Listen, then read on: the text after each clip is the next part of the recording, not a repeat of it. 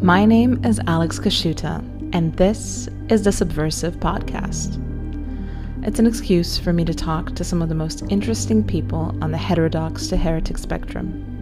Everyone from iconoclast philosophers to rogue scientists to real post-BuzzFeed journalists and our true intellectual elite, Twitter anonymous accounts.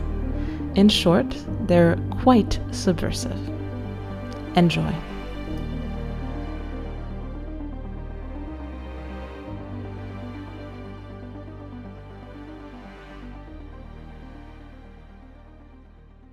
Today, I am joined by Ed West. Ed West is a British author, a journalist, and blogger, the owner-operator of a Substack called The Wrong Side of History, and the author of many, many books, among them The Diversity Illusion and Small Men on the Wrong Side of History.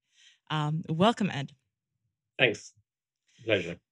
It's lovely to have you here. I also, in my research on your past deeds and writing, you've written many books, but I feel like this I could not mention this because similarly to me, you've had kind of a previous career in writing. And one of your books is called How to Pull Women: The Science of Seduction. I had to bring this up. Yeah, I mean, I've had a very shady life. No, I explain yourself. Back in the noughties, when I first went into journalism, and I was kind of drifting into I don't know what kind of career. I worked at men's magazines, which was kind of funny. It was a very big phenomenon in the late 90s and noughties, and then it started in England, and then they went to America. But they were very, by today's standards, they were incredibly racy. I mean, basically, and they became more and more racy and basically became pornographic. And looking back, it's kind of shocking. I mean, they would be more shocking to today's morality than like 1950s, anything from the 50s. It's strange. But yeah, at the time I wrote some sort of like, small toilet books. And one of them, I mean, it's ironic. I mean, I also wrote a book about grooming, and I'm the most unkempt person imaginable. You can see that. So those are, yeah, so.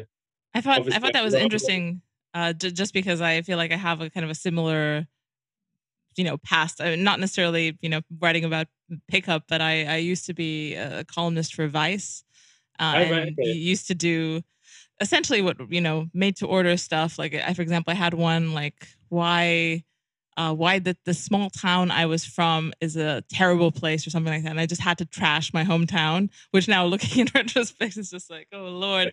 I did a pretty good job of it. It had a lot of viewers, but a lot. Sorry. I think Vice was I wouldn't say descended from the men's magazine thing, but it was quite similar in tones, like Loaded, which was the first the men's magazines here. So there was that kind of thing. So a lot of journalists then start in those kind of things with the aim of getting into more substantial stuff. By the way, it wasn't like a pickup artist book, by the way. I mean, I've read The Game and I thought it was a very interesting book, although it gets very depressing and sinister towards the end. It was supposed to be just like a comedy guide, like a funny, light-hearted. I mean, I'm the absolute worst person to write it, but there you go.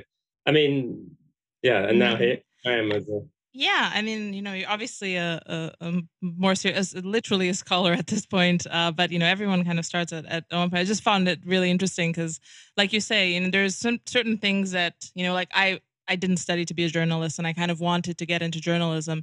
And what I did is write, a Vice stylistical and send it into Vice, and the Vice were like, "This is kind of shitty. If you correct it in these ways, we're gonna, pay you, I don't know, the equivalent of $10 to write articles for us." So yeah, that was great. I mean, and at the time, that feels like, wow, amazing. It was so cool because it was the only publication that was a little bit not communist. we used to describe everything that was around us when we were growing up, like teenagers or early 20s, everything that kind of had this heavy old timey feel as communist. And Vice was so stridently not communist that it was the best place to work for. And I knew this one guy who worked for Vice, and he was seen as like this, this floating god entity. And, it's like whenever he showed up at a party, it was like, it's the Vice guy. Maybe he's going to write about us. So I thought, if this dude can be the Vice guy, maybe I can be the Vice woman. So I tried my hand at it, but it was a pretty crazy time at that point. And another relic from that time, which I think a lot of people maybe look back on with a cringe and maybe not regret, but like it's just a product of the time, is a confessional essay. I don't know if you know that, like a lot of Yeah. women did that, like XO Jane style confessional essay, like pages upon pages of, I don't know, I felt so strong, so strange when his hand was on my shoulder, and I feel like just like that confessional nature of the early internet, and just putting it all out there, and kind of waiting for a reaction. That was just, it was just like a, there was a time and place for that stuff, and I feel like It's very exploitative. I read there was Sarah Dighton wrote a really interesting piece about it once. I think it was for Unheard, and she was going through all the most famous ones, and whenever these women, and it's always women who'd write them, and their entire life be detonated, they'd be completely, their whole Google search was completely ruined by this. They'd have hundreds of people calling them all sorts of things. They'd admit to being a completely pathetic person. And they'd get paid like $70. Oh God, this is so terrible. This is so exploitative. It's just basically encouraging desperate people trying to get into the media to humiliate. It was an easy way to get 15 minutes of fame, and for like a hot minute at that point, it was really interesting. Like people at the parties would say, oh, I understand how you felt when you were in that awkward sexual encounter with that dude and whatever. So you would kind of get that feedback. But outside of those circles, you'd essentially detonate your your reputation for nothing. So to move beyond the sordid past of internet history, your latest book, Small Men on the Wrong Side of History, which is a very good title, to be honest. Like I remember that's one thing I remembered about you and your persona. There's something about this whole concept of the wrong side of history that's great, and I love that you also named your Substack that. Is about the failures of post-war British conservatism, and you've also had some things to say about what's happened recently. I mean, the whole UK is ablaze now in more ways than one about Boris Johnson leaving office and his potential successors. I mean, how does the situation on the ground feel as someone who's essentially been diagnosing these problems for a while? I mean, what's your feeling as one of the major diagnosticians of conservative failure? I don't know. I'm always such a voice of doom and bleakness. Basically, there's about 8 or 9 serious candidates now. Rishi, the Chancellor, I suppose he's probably a favourite. I don't think he's like a very good political operator. He had this thing where he's this kind of non-dom status thing with his wife, who's a fantastically wealthy Indian woman, and there was a sort of feeling that they basically had to declare that the UK would not be their primary residence for the next 5 years. The rules are basically to sort of minimize your tax. You're sort of stating, and there's obviously a good reason for the non-dom thing. You want to attract the kind of, the very elites of the world. But it was basically a statement of, our future isn't in the UK. We're going to move to Malibu along with all the other sort of rest of the sort of, moving global elites. And you think, like, if you're going to be chancellor and presumably you want to be prime minister, you should have at least some investment in the country, or at least pretend. And that suggests someone who's not very good political operator. I mean, it's easy to say that because he's like fantastically rich, so he's inevitably going to sort of attract a certain amount of resentment, and he's younger than me as well, which makes it bad. So he's the front runner. Liz Truss is also she's like a liberal, but like not in a bad way. She's quite anti-progressive, but she's very much. She made this quote about the young generation of British people were sort of Uber riding freedom fighters, which really grated kind of conservatives at our end, at the sort of more, I don't know, more post-liberal kind, because it was kind of like, this is everything we hate about what's happening. Also, I don't really think young people particularly want freedom that much. But then there are the other candidates, like Penny Mordaunt, who was quoted, she wrote a book when it mentions about, how terrible white privilege is, and you just think, why are you in the Conservative Party if you actually, if you use that? That's her phrase is a bit of a. And Tom Tugendhat is also. A lot of Conservatives don't like him because he basically denounced Roger Scruton when there was this sort of New Statesman interview and he was stitched up. So I mean, I guess the bright young hope is Kemi Badenoch, who's just sort of announced things. The thing is, she hasn't got much experience. She's young again. she's had about, the comparison, she's had about much experience as David Cameron had when he took over the party, and he didn't turn out to be very good, I don't think, in my opinion. So I don't know. I mean, Boris felt like it was just basically like a wasted opportunity. He had this enormous majority. He could have done anything he liked. And it was just, I mean, I know there's COVID, but it was all sort of, it was all drama, wasted on drama. Yeah. Distractness.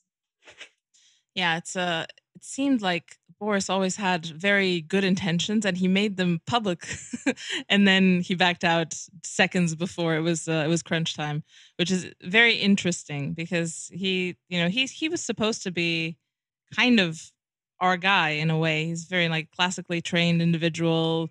Yeah. He's definitely learned lessons from history, but I don't also understand exactly what the mechanisms are around someone like the prime minister and exactly how much leeway and executive power he actually has. Yeah, they have quite a lot. I mean, the British prime minister has a lot of power. He could have.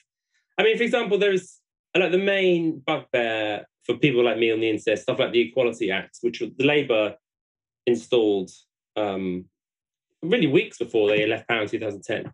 And that shores up. Whenever there's always complaints about, wokeness and education wokeness in HR, whatever wokeness comes, and we can talk about what that means. But that's enshrined in British law. That's why it's there. I mean, if you could get rid of some of it's cultural, but a huge amount you could just get rid of the law. We don't need it.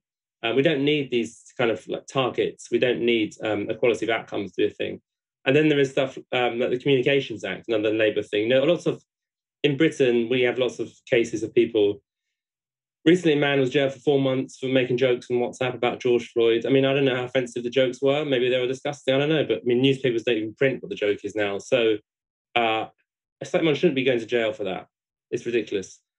People shouldn't be having the police coming around and interviewing them because of their views on the trans issue, which happens a lot in Britain. And these are things the government could have just changed. They could have just said, right, we're changing the law now. And Boris had this huge majority, but he just had, I say this to someone in the media, he had a very, very typically journalistic, chaotic life. He's 3 times married. When he became prime minister, he was homeless. He was living at his girlfriend's place in South London, where they famously had a row. It was just so chaotic. I mean, Dominic Cummings, who is sort of, the Thomas Cromwell figure to carry Anne Boleyn, these figures within the court. I don't know how much everyone will know that historical analogy there, but this kind of chaotic court with a middle-aged man who takes an interest in young women, and that leads to the court kind of becoming more and more chaotic. I mean, he alleged that Boris was too busy to attend these COBRA meetings when COVID arrived. COBRA is the sort of national security meetings, because he was writing this biography of Shakespeare, which he had to write to pay for his second divorce. And you just think, like, how is that possible? Like, how can you be such a chaotic person? And then I think, the most telling story of his time was, he did the dog airlift of Kabul, which was like such a British story. We are withdrawing from Afghanistan, and the British Prime Minister orders, I suspect at the behest of his wife, who's a big animal lover, as British people tend to be, that these dogs in Kabul, which were part of this dog sanctuary, had to be airlifted out of the country, which is just so insane. Such a strange use of resources for British personnel. It kind of epitomized the stupidity and the shallowness of the whole thing. And so, he said 3 years, okay, he had COVID, the whole thing, blah, blah. But what have they got to show to it? I mean, there's nothing really you would know. There's nothing to suggest that we've had a Tory-led government for 12 years. In the same way that Blair had 13 years, Blair and Brown, New Labour had 13 years in power, and they transformed the country. Margaret Thatcher, 11 years, she completely transformed the country. Huge, huge differences after, whether you like that or not. She had a vision of what the country should change to. And the current government have just basically done nothing in that sense. 1 or 2 things tinkering around, but. Yeah. Do you think that that's partly because they, at heart and at bottom, they essentially agree with the vision of the world that the left has? Absolutely. Absolutely. I mean, Boris Johnson is very much of that social kind of social milieu. I mean, as I always think it's telling that. For example, his sister-in-law is a campaigning Guardian journalist, a very, very successful. Nothing wrong with it. She's a very successful journalist to expose the Windrush scandal, which was the previous government. His father was a Remainer activist campaigner. His sister is a Remain, a Tory Remainer. That's fine. The Brexit debate, I'm not particularly partisan on that.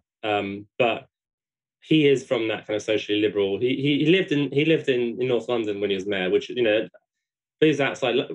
Tories tended to historically live in West London, and liberals and progressives in North London. He's very much part of that. They think is they agree with the progressive kind of agenda. They just want to slightly slow it down, maybe. But and as a classic example, Brexit was undoubtedly, it was a vote on immigration. Like you can look at what people said. What was the reason for it? It was immigration. It was people saying this was their first chance to vote on that issue ever, because there was no real way of opposing it because the Tories did nothing, and the electoral system means it's just very hard to. And even the way it was phrased by the Leave campaign, they knew it was about immigration. That sovereignty, that meant the right to control the borders. And now we have record immigration as a result. I mean, it's so farcically stupid. I don't even know. You can, as a historian, in the future, how do you even analyze the motives of people? Often when you think about history, you think, why did people do something which is obviously so counter to their interests? And it's happening in our time. We can see it. Yeah, I mean, the people who are doing it and the people also in Tory leadership are essentially leveraging populist energies for power, but then they essentially still ascribe to the same elite creed, kind of Exactly. neoliberalism. I mean, it's undoubtedly that way. I don't know what. I mean, I would like to see, because I'd like to see conservatives sort of make out this is actually what we philosophically believe about the world. This is like 10, 12 points. We believe these things are good. This is true, and blah, blah. And we're going to work as a sort of standpoint from that. I mean, often, obviously, some conservative candidates have said, "Oh, we're going to stop this woke nonsense" or something. It's always phrased in this kind of like tabloidese way. I don't even know, what do they mean by that? I mean, I don't know. What do they mean by wokeness? I don't know.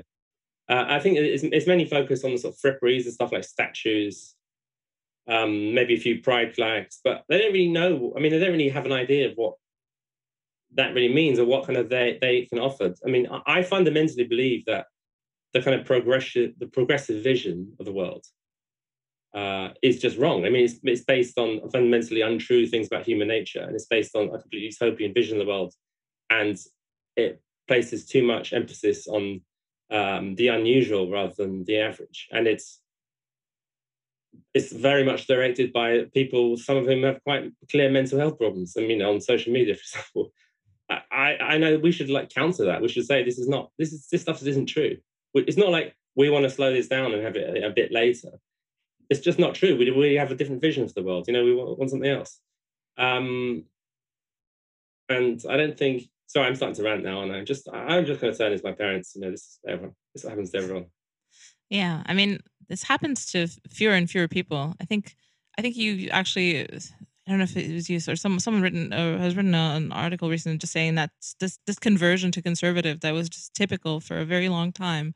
It's just not happening for kind of more younger generations like millennials and things like that.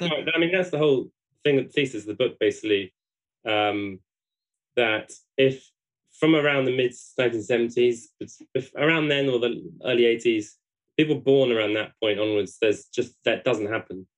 Most people between the age of 30 and 40 would become conservative. Not most people, but a huge number. And that was tied into certain kind of stages in life. I mean, a big factor is basically, the number of children people having. If people have children, they're much more likely to become conservative. There's loads of studies on that.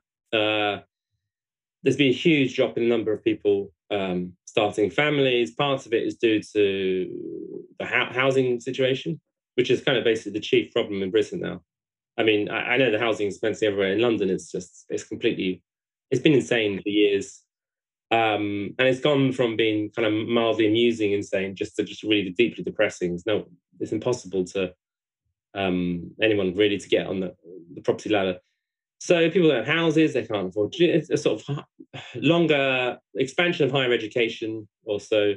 kind of allows progressive ideas to be spread amongst much wider section of the population. Even if they're not, I mean, I'm not even sure it doesn't. You don't even need like active like communist lecturers like indoctrinating people. I'm not sure that actually works with that. I just think it's more like the cultural setting of university just basically makes progressivism the kind of norm. So there's a kind of range of fact. I mean, obviously, religion a massive point. So religious decline, and even if people aren't religious, if the kind of vibe around them, the culture around them is vaguely still Christian, then that will kind of implant Christian, sort of conservative norms around them in ways hard to explain. And once that sort of disappears, then progressivism basically becomes the substitute religion, which is seen in America. I mean, the drop off in religious attendance in America must be the most significant kind of social trend of the 21st century so far. It's been huge. And it's not a coincidence that as Americans have stopped going to church, their politics has gone completely mental. In the last 20 years, it's just become so much more extreme. I mean, I would say it's more extreme on the left in the sense that, the Republican Party has lots of really, really crazed people. And to my decadent European is really some crazy ideas, but they just don't have the influence on Europe that Democrats do. So, they tend to be, things like gun control and the climate and stuff. Even, since the abortionists to some extent. But they just have no impact on Europe. While the crazy wing of the Democrats, what they say will be, copied by British politicians in like a year's time, even if it's completely irrelevant to Britain.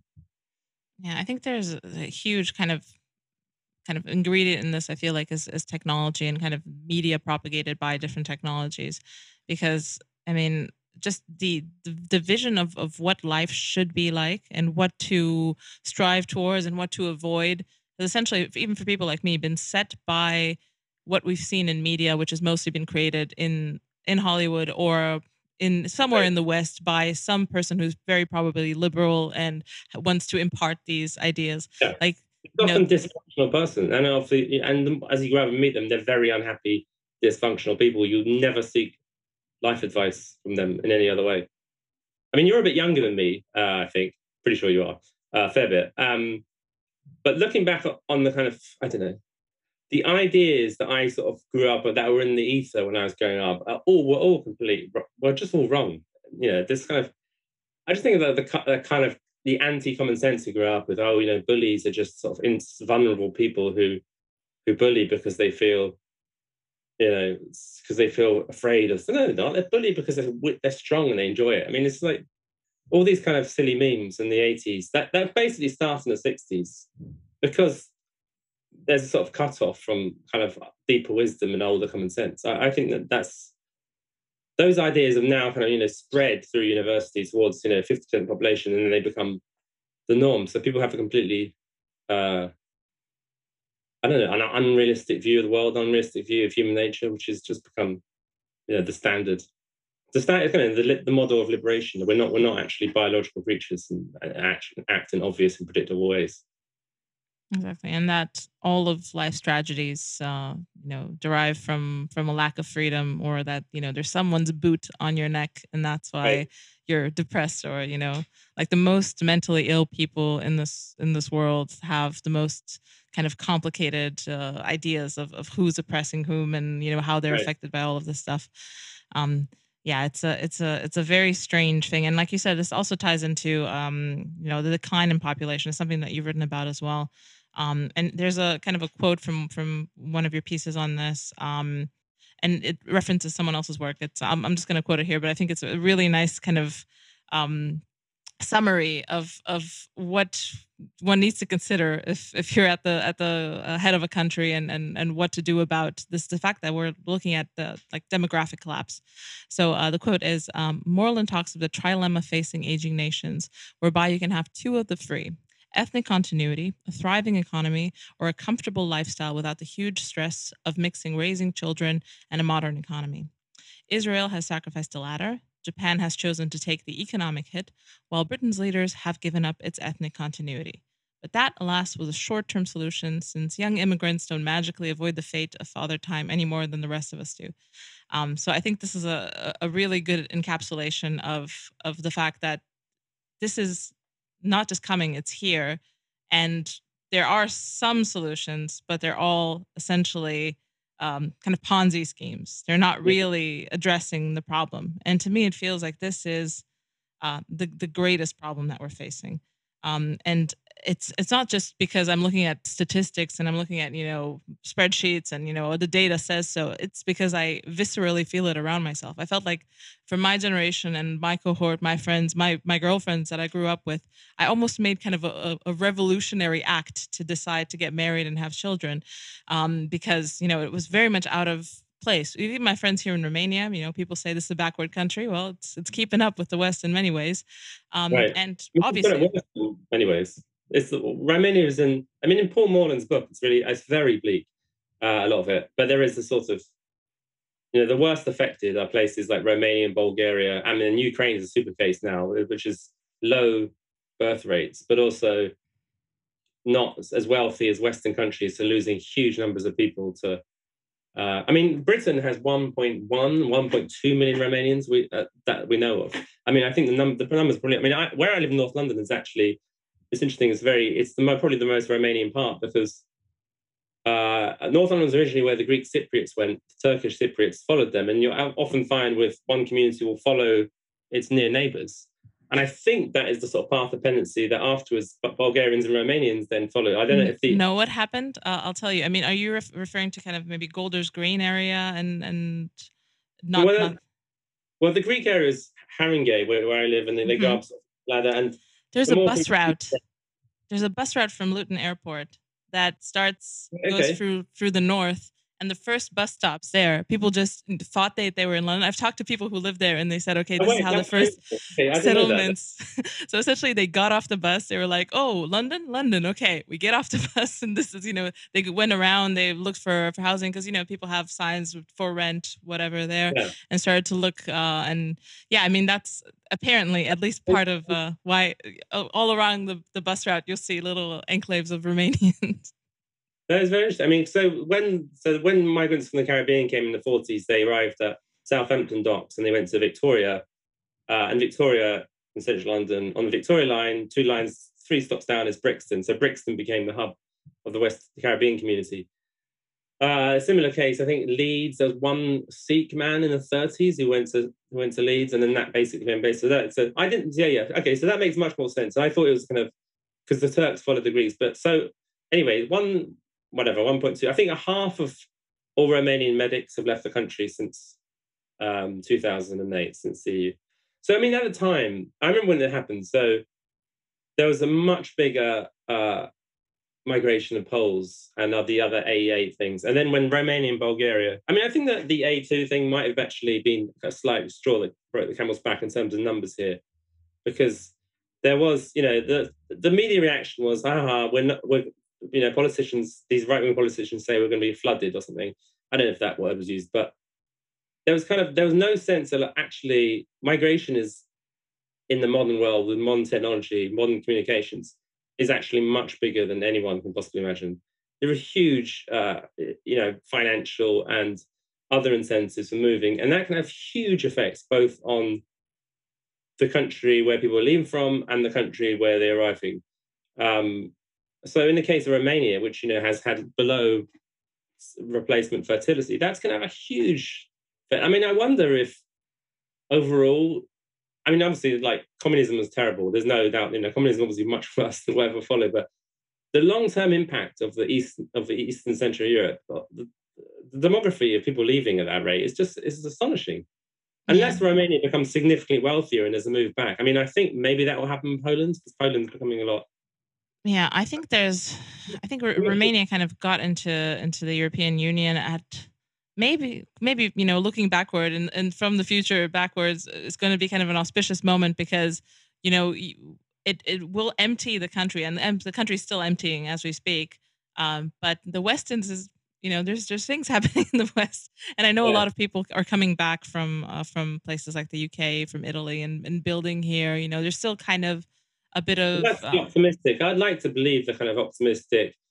I'm not sort of anti-neoliberal in the sense that I generally think, globalization is overall good force, and if there are if it's not taken to extremes like anything, it can be great benefit. And it's good that people get wealthy. So I suppose there is the optimistic line that as these countries become wealthier, a lot of people will want to move back, and it wouldn't have such an extreme effect. But we haven't really seen evidence of that. I mean, at current rates, apparently, Britain is going to fall behind Poland in about 12 years at our current GDP projection. That's GDP per capita. And that's from a huge, disadvantage after communism.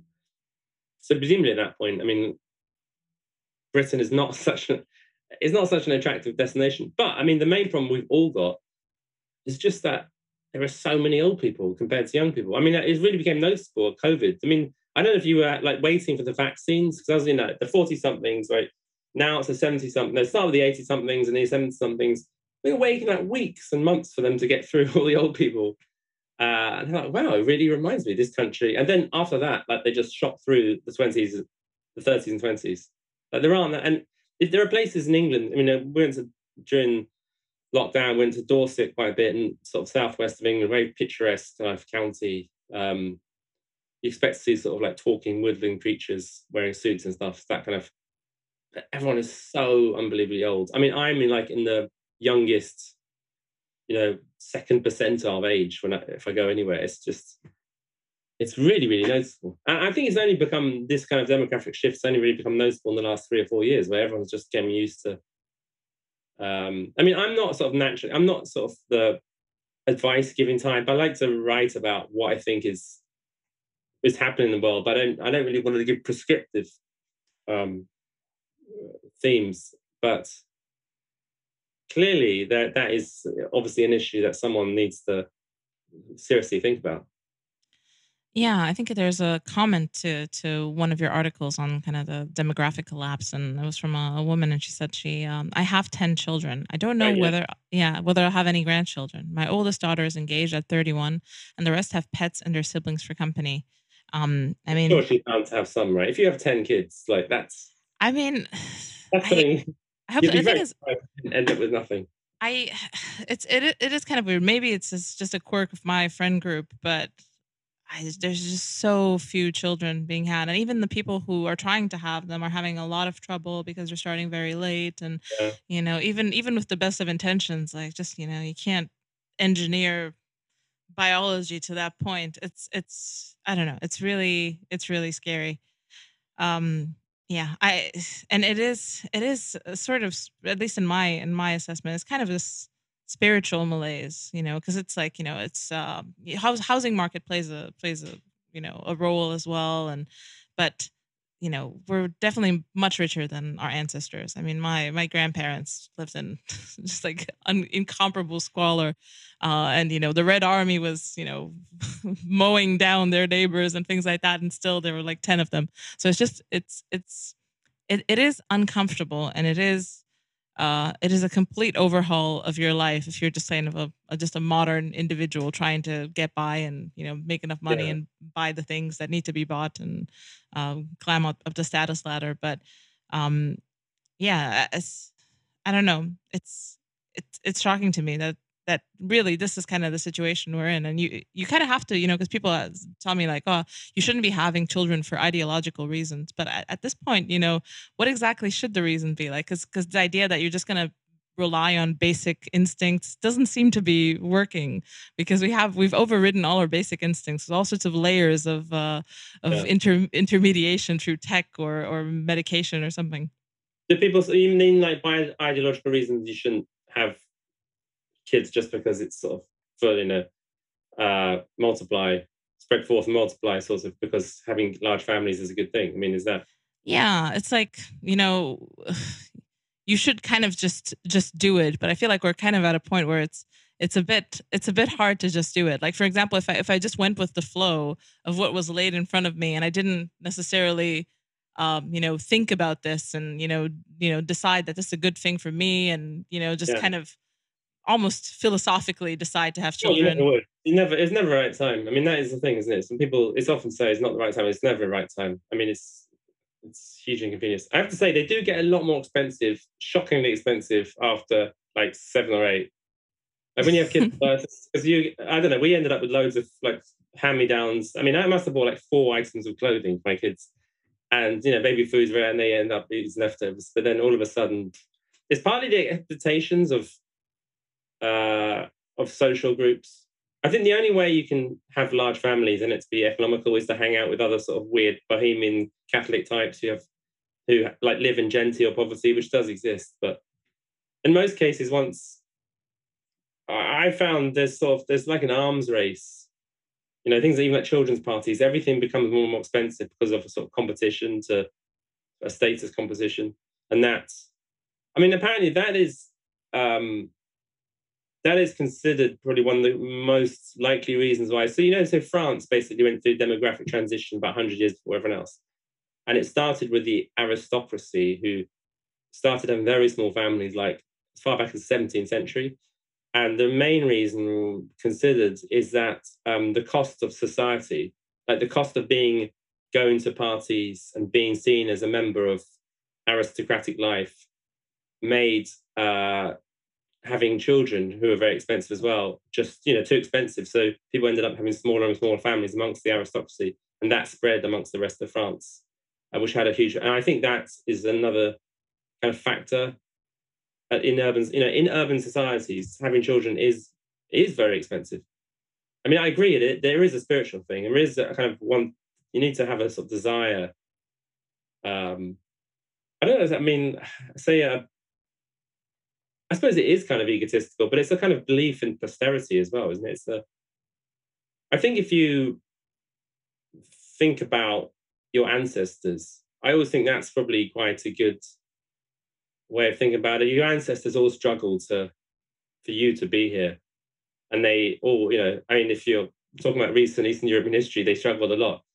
But if you go a few generations back, they all struggled in incredible, difficult circumstances just so we could sort of be there. So I think there is a feeling that you want to pass on, continue the chain, because there is kind of meaning in life. Sorry, this is getting a bit too like wacky and spiritual, isn't it? But that's if I have any kind of profound thoughts about it deep down, that's what I think.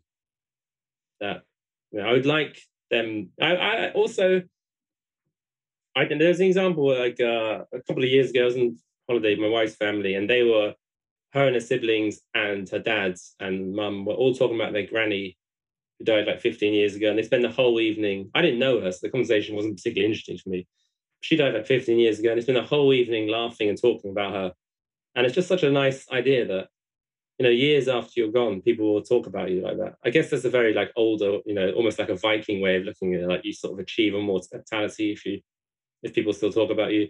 But I think that's just such a lovely thought, because when it comes down to it, everything else is kind of forgotten about, isn't it, really? Like most people, unless you, I don't know, win a Nobel Prize or something, most people's careers or anything else is kind of slightly less important than the sort of relationship they have with their family. Exactly. And it's very hard to know how you'll feel about your children before you have them. Because I think like even a lot of people would describe motherhood and things like that. Even more liberal types who say, oh, it's really hard and there's a lot of problems and stuff like that. But at the end, the conclusion is typically, oh, I wouldn't have it any other way, except for some more psychopathic people who write about this. Yeah, you don't. I mean, no one. I suppose very few people regret it, don't they? That's the thing. But I suppose that's sort of, I don't know. It's philosophically that's hard to say, because once something happens, it happens. I don't know. Yeah, I didn't think people would regret that. But I mean, I don't think it's something that can be, I don't know, resolved by laws or even tax benefits. No, it doesn't seem so. It's also very, I don't know, it's a sensitive issue. This is probably as progressive as I will ever get. Is that I understand? It's as a man, I feel like there are certain things I don't really. I should be very careful about talking about, because it's like fundamental, like the deepest thing. The woman's sort of fertility and reproduction, and it's this debate does can provoke huge amounts of anger or upset when people talk about it in that way. Yeah, you're being very British about this. I don't know. It's just like I didn't have to go through.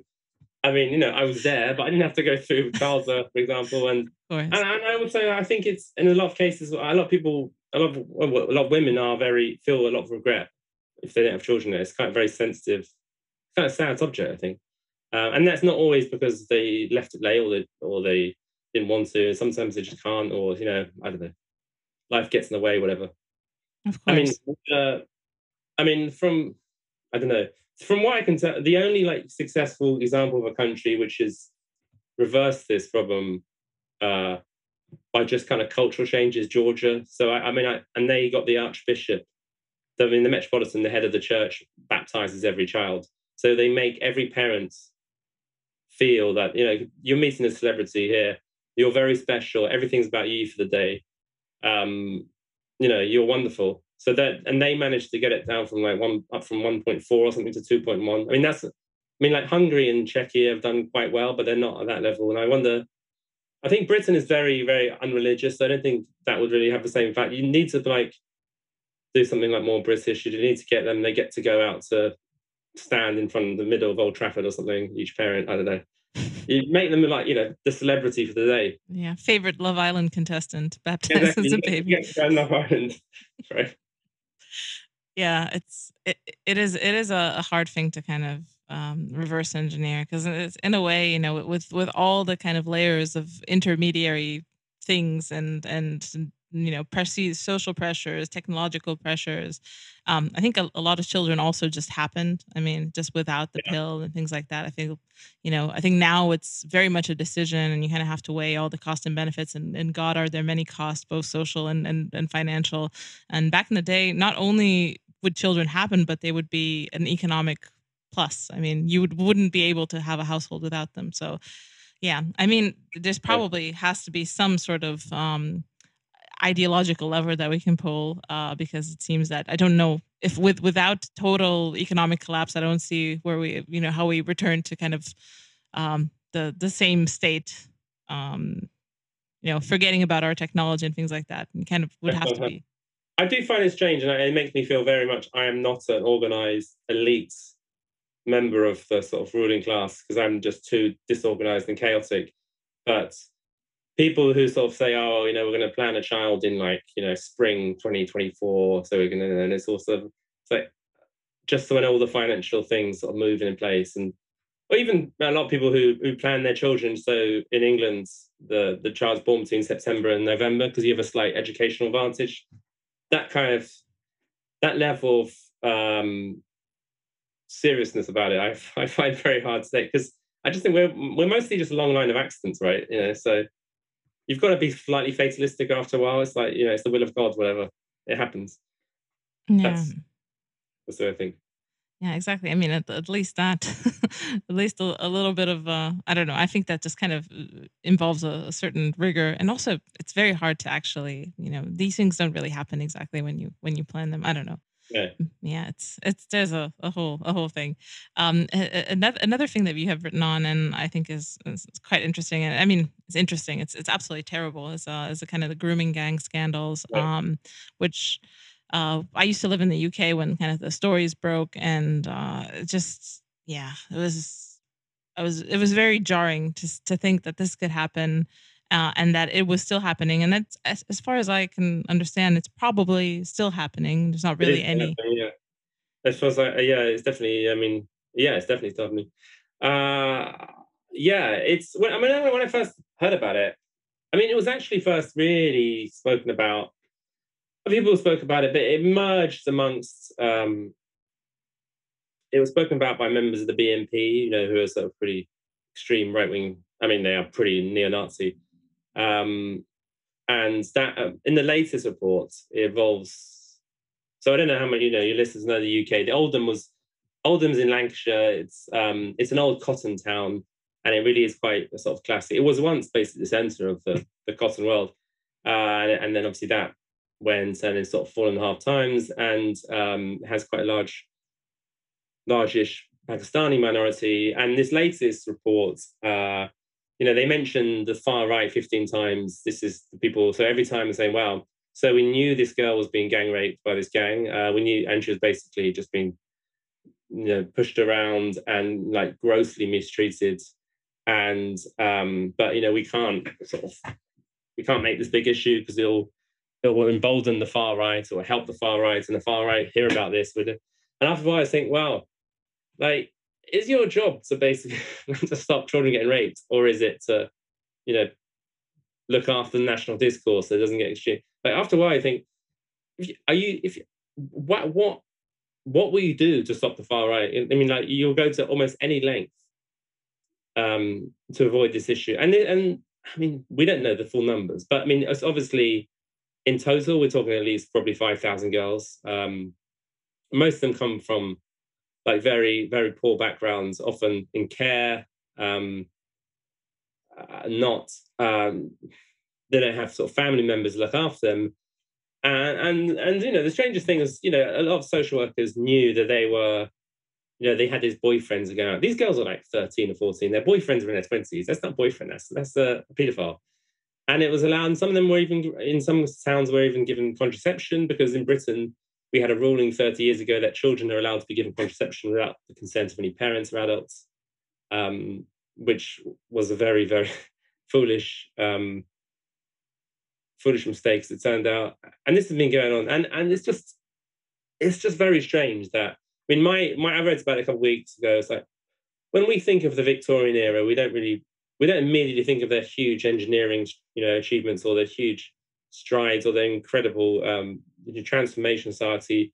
We tend to like think of things like the workhouse and Oliver Twist and those kind of really, really, really squalid, horrific stories of poverty, because they've kind of been imprinted in the memory through Charles Dickens's work. And I just wonder if, you know, in a few hundred years' time, when people write about our age, the second Elizabethan age, especially the late second Elizabethan age, you know, which starts with really Blair, well, is this what they're going to remember? Because I mean, there's like literally nothing in our history which is like this. There's nothing in the Victorian era which is as bad as this. They're like the kind of almost institutional gang rape of girls in their teens. It's just, there was like a child prostitution in London in the 9th century, as there was in almost any city, and they clamped down on it. You know, the press it was one of the great sort of tabloid journalistic campaigns, and that's what caused the age of consent to be raised to 16 to stop this happening. I mean, but this is just, I mean, unbelievable, really, and almost, you know, very little has been done to stop it. I mean, interesting. I mean, even one of the leaders of the gangs, I think it was in Oldham, might be in Rochdale, which is another town nearby, has been able to avoid deportation. I mean, lots of them have been able to avoid deportation. Like, so most of the gang, they're either Pakistani born or second generation Pakistanis. And if, you know, a lot of it has been sort of basically underplayed or sort of put to one side. It's just kind of an inconvenient issue. And I generally think it's like it's just the most mind-blowingly horrible thing that's happened in Britain in the last 30 years. There's very little that can be said about it. Yeah, I think that's because your value system doesn't see emboldening the far right as the biggest evil. I feel like, I think about this. Well, you know, with Britain, like Britain is a country, like Britain, like by any standards, is very unracist, which is a good quality. That kind of social tolerance is a good quality in any country. You look at, you know, it comes up again with the list of Tory candidates, which, you know, I think basically half of them are from non-white backgrounds. But, you know, public tolerance is a very like soft virtue. It's not very difficult virtue, for example. I mean, I'm writing something now comparing, you know, it's like personal tolerance is much harder. Like, you know, living with someone is much harder than accepting members of different ethnic groups in your street or neighborhood, because that's just a very far away, sort of, you know, a weak virtue. But it's a virtue nonetheless. It's good to live in an unraised society. But also, any virtue taken to extremes becomes a vice. I mean, yes, we have very unraised society, but, you know, we jail people for making racist jokes in private WhatsApp groups. I mean, we're obsessed by the subject. And, you know, worst of all, we allow thousands of girls to be raped because people are scared of racism. I mean, I happen to believe, I think there is probably definitely a link between what happened in all these towns, like Rotherham was the worst case. And in the late 90s, there was a big kind of investigation / show trial into racism in the police in London. There was a Macpherson report that came out of the inquiry. It was a horrible murder of a young black teenager in London in the early 90s called Stephen Lawrence, very famous in the UK. the police failed to prosecute the suspects. Later, it was a campaign by the Daily Mail, actually, which got them done. And there was this huge kind of inquiry, and it basically said the police are institutionally racist. I mean, no doubt there is racism in the police. And it made public officials terrified of anything which would get them in trouble on this issue. And I'm pretty sure that must have influenced people as they were, hearing rumors about what was going on in the north of England. I mean, amazing things like, racism is, you might call it a sin, or it's a vice, or it's at any rate a sort of negative trait. But you have to put everything into context. You have to balance all the virtues, and we take it to this extreme level. Yeah, I think it's not necessarily, because you can see this in the U.S. as well, kind of with the difference between the conservatives and the liberals. I mean, both of them have autonomy as a core value, but the rest of the virtues are maybe ranked differently. It's not that I guess conservatives are very racist. They're just not keen to put racism on top, 10 levels above every other vice.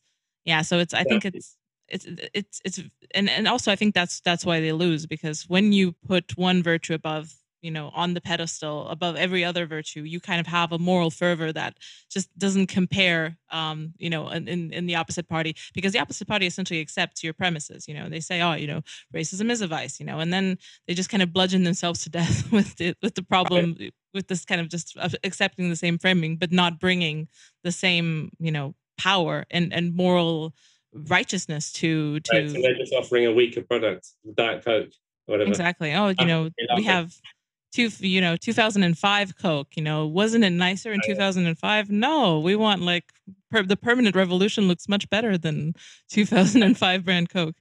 Yeah, I think that is a problem with conservative values. Why couldn't we have just stopped it this like 6 years ago? Well, no, because why couldn't we have stopped the revolution in 1792? I mean, it was because it's inevitably going to get worse. Isn't it? Whereabouts in the UK did you live, by the way, out of interest? I lived in London, yeah. I lived in East London. I lived in Hackney. I lived in Walthamstow for a while, Haringey, just like different bits. Walthamstow's become very fancy, hasn't it? Apparently. It wasn't that fancy when I moved there. The Victorian part is quite fancy, isn't it? Yeah, there's a little bit, and I used to kind of walk there because I lived literally in the apartment blocks next to Walthamstow Central Station, next to the bus stop, and it was it was a bit more rowdy at night. I had one guy there who was yelling Allahu Akbar for about a week, all night long, just like all night. It's like my lovely urban setting, just listening to my neighbor, a mentally ill man with an obsession with Islam. Just what you want. Exactly. Yeah, that's just the sound of London, isn't it? I mean, East London was. I mean, remember there was about 5 years ago. So one of my crazy ideas that I'm a bit of a supermarket. I think they're called the Tesco truthers. The people. So some people believe there are like millions more people in Britain than the actual officials let on, and like the true conspiracy theorists think it's like 20 million more. I think it's probably like 3 million more. But about 5 or 6 years ago, it turned out there were these houses in I think there was something like Redbridge or Ilford or something, where there were Romanian workers. There were sort of 25 guys living in a 3-bedroom house, and it turned out to be. Okay, I mean, they were young guys, that's fine, they'll probably move on and blah, blah, blah. But it turned out this is happening like quite a lot. I'm not saying like Romanians, by the way. I mean, like, it's not. Yeah, no, I think I've been to one of those houses. I had friends who lived in. I mean, they're just trying, London is very expensive and they're just trying to make a living. There's nothing wrong there. But there also, it turns out, in the West, there were like near Heathrow Airport, this whole lot of line of like sheds where people were living in sheds. And although I'm actually literally in a shed right now, but I don't live here. And I thought that's kind of a bit squalid and dystopian. That's a bit depressing. Like people shouldn't have to live like that. I mean, it should be, I don't know. It should be, and that's kind of the scene I see in London becoming this kind of great if you're kind of wealthy and just hellish if you're poor. And that's the kind of, I don't know, that's the society I don't really want to live in. I don't really think we we need to accept. We don't, people shouldn't have to live in those kind of conditions. It could be like resolvable. Um, yeah, but there we go. But I mean, Mm, yeah. I what think, can you do? a lot of people who live in those houses essentially see going to the UK as kind of like a temporary deal where they, Yeah, of course, just yeah. go there and, I don't know, do Uber or, maybe engage in some, petty criminality or less so, and then, make their money and then go home and, yeah, build a house there. Just, kind of use the fact that their labor is worth more. Sure. And If that works for them, I mean, I did feel that Brexit was basically a reaction to that kind of development. This kind of there's also a thing, the sort of latifundia style, strawberry picking things. I mean, even during the pandemic, they were lobbying, these groups and lobbies saying we've got to fly in 20,000 fruit pickers from Romania to say, listen, like if you can't pay people a decent wage, mechanize, or do something else with that land, like it's not worth this situation. I mean, it doesn't even make sense for Britain to particularly grow its own strawberries.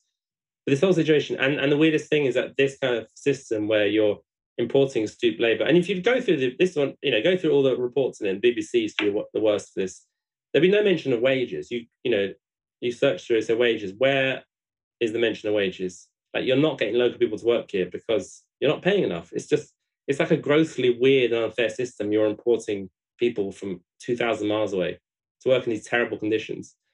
Now I know that sounds, I've written about it before. I mean, that sounds patronizing because like my ancestors like migrated from different parts of the British Isles, from the west of Ireland and the north of England, looking for a better income, and life improved. So I mean, there is the other side of that. If you can work in those quality conditions, maybe in 5 years' time you're going to be earning decent money, or you'd have made enough money to actually invest in home.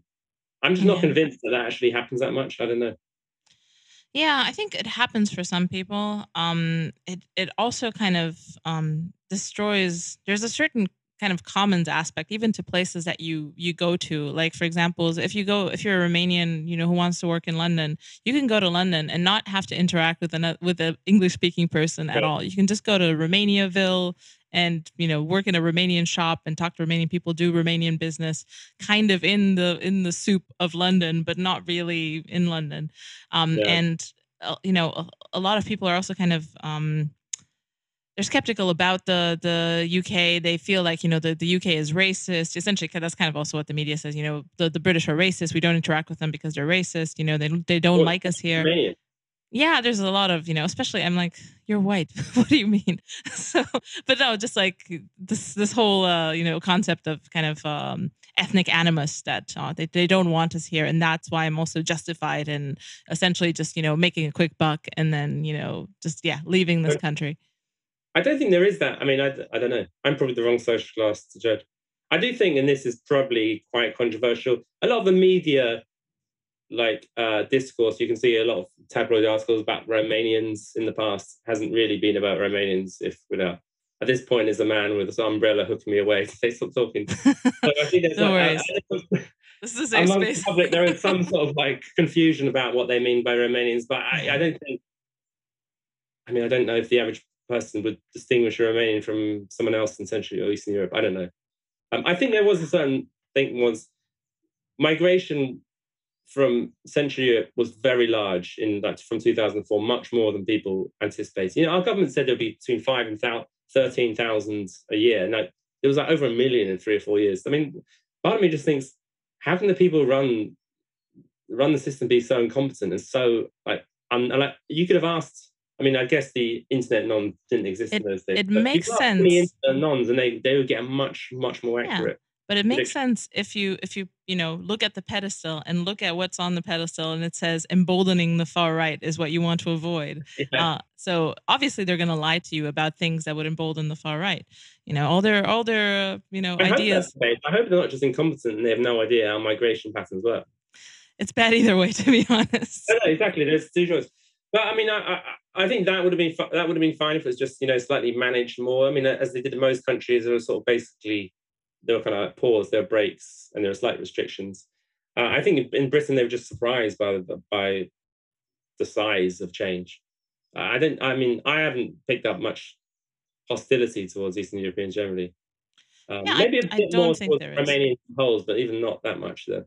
I don't think there is. I mean, to be honest, and maybe it's also like I said, it's also kind of a class thing as well. Because I worked in tech, and in those circles, you're kind of a little bit of you're special if you're from beyond the aisles. No, maybe also as a woman in tech, whatever that means. There's another layer of intersectional specialty added to my stack or something like that. But I was always treated with kind of almost deference by other people, especially after Brexit. They were all kind of like, coming Yeah. to me cap in hand saying, "I'm sorry, I didn't want this to happen. It's not my fault. I voted correctly." So I yeah, think if you're middle class and educated, that you always have a slightly different. I mean, that sounds like my mum's experience of coming to London in the '60s, where she was, like from a middle class South Dublin. She spoke in a quite slightly more refined way, and her experience, she didn't like when people talk about the experience of like poor Irish migrants in London being told, no Irish, no blacks, no dogs, like that's just a world away from her. She never experienced those worlds, and even working class Londoners would be slightly deferential to her because she's middle class and that kind of outranks anything. So, yeah, that does sound like your background is going to affect how you see things. yeah, and I can see, like, for example, if you interact with kind of working class British people and you don't speak the language, and you also kind of, I don't know, are squatting in a tracksuit next to your Oh BMW yeah, and stuff like that, and act in very stereotypical ways, maybe people will be like, this guy's not from here, and you might have an interaction that's not favorable. But I just don't know are if the it's. Romanians also into squatting? I mean, I know it's a I love slightly it. right. So the Yeah. Poles love to squat, and obviously the Russians love to squat, but We Scott too, yeah, and we love tracksuits, different kinds, yeah, stripy okay. ones. And Red Bull, drinking Red Bull. That's the other thing. I guess that's the other. Red Bull, yeah, I think people love Monster here for some reason. I Monster, don't yeah, know. of course, yeah, that's more decent. Monster is Yeah, good. Yeah, I don't know. I feel like the Russians are, kind of have taken this to an extreme. Like whenever you see like someone who's extremely like meme type. Of the gopnik, the squatter, yeah, the guy. He's probably Russian, but right. kind of Yeah. the intermediary types where you see kind of you know semi. That's probably from kind of closer to the west. Even some Hungarians, closer to Romania, do that as well. So yeah, there's all sorts of variations on the same theme. Someone needs to do a squatting map of Europe, just the levels, just to. Exactly, to know to the kind of squatting physiognomy and the types of tracksuits that correspond to each region. I think the tracksuit thing might be fascinating. It would be like sort of like Clan Tartan, wouldn't it? Right? I mean, Exactly, exactly. I mean, the tracksuit thing was just that it was the only kind of branded stuff, which was obviously branded, that you could kind of get after communism or even before. Some right. people would get it even before, but yeah, it's and I think it's also because a lot of kind of 70s culture was imprinted on kind of the collective consciousness of Romania, because we got everything was kind of retarded in the medical sense, that we were like 5, 10, 20 years behind. And kind of the 70s image of the guy with a fluffy hair and an Okay. Adidas full body tracksuit kind of was a high status thing, that what Americans used to wear. And Well, yeah. were mullets big like they were in East Germany? Was that? I don't think I remember when I see footage of 1989. I don't seem to. I don't visualize lots of mullets like I do in Germany, where they're all climbing No, over the wall with massive back. not that much. I think there was kind of a 90s little like brief mullet phase, but no, I think Right. we've passed that very very quickly. That's just as well. It's just as well. Well, on that cheery note, and on that taxonomy of the Eastern types, I want to ask you the question of the show, which is, do you have a subversive thinker that you think is underrated, that people should find out about, read more of, or generally check out? A subversive thinker. Um, I've actually really, I don't actually know who he is, but I've come to read the NS Lions Substack. Have you heard of him? No, no, no. Very good. I don't know. I mean, he seems kind of normal to me, so it's hard to tell. Like, is someone like too edgy to mention? But I don't know. But There's no one too edgy to mention on this show. Feel free. I don't know him, but I'll check him out if that's he that's a yeah, great he writes forewarning. a Substack called The Upheaval. It's very interesting. he basically his kind of most celebrated essay. He looks at what causes the current like progressive overreach, and is this kind of just liberalism taken to its normal sort of extent as sort of both liberals have it, or is this a kind of is this an anti-liberal movement? And he just he dissects the intellectual division. I mean, obviously he's on the post-liberal side in that thing, but he argues it very well. His latest thing is a piece on Francis Fukuyama on his liberalism and his discontent. So it's an interesting analysis. So I'd recommend. I don't actually know who he is. I think it's not even his real name. So I don't know if you can even have him on unless you want to have it as sort of SAS style distorted voice message. Yeah, I mean, I've had quite a few on with distorted voices and all that. So, yeah, I think that's excellent. I mean, that sounds like definitely up my alley and the show's alley, and whoever listens to this is going to be interested in that. That's great. I haven't heard of him, but we'll put it in the show notes. Check him out. Perfect. Or maybe it's a woman. Maybe it's a woman pretending to be a man. I don't know. Yeah, could be. I'm happy that you hedged that just to make sure. Yeah, could even be a non-binary person. We don't know. Perfect. Well, thank you so much, Ed. This was lovely, and it's been a long time coming. I've been reading your work for a while. Wonderful writer, and please do check out all of Ed's work, his books, Small Men on the Wrong Side of History, and The Diversity Illusion, and of course the Substack, The Wrong Side of History. Thanks, Alex. Thank you so much. If you like what you're hearing, want to see where I take it, and maybe want early access to episodes, bonus episodes, access to the AMA, or you just want to support the cause of dissident speech or my work in general, head to my Patreon at patreon.com/AKSubversive. Your donations are what keeps the lights on and makes the show possible, so thank you.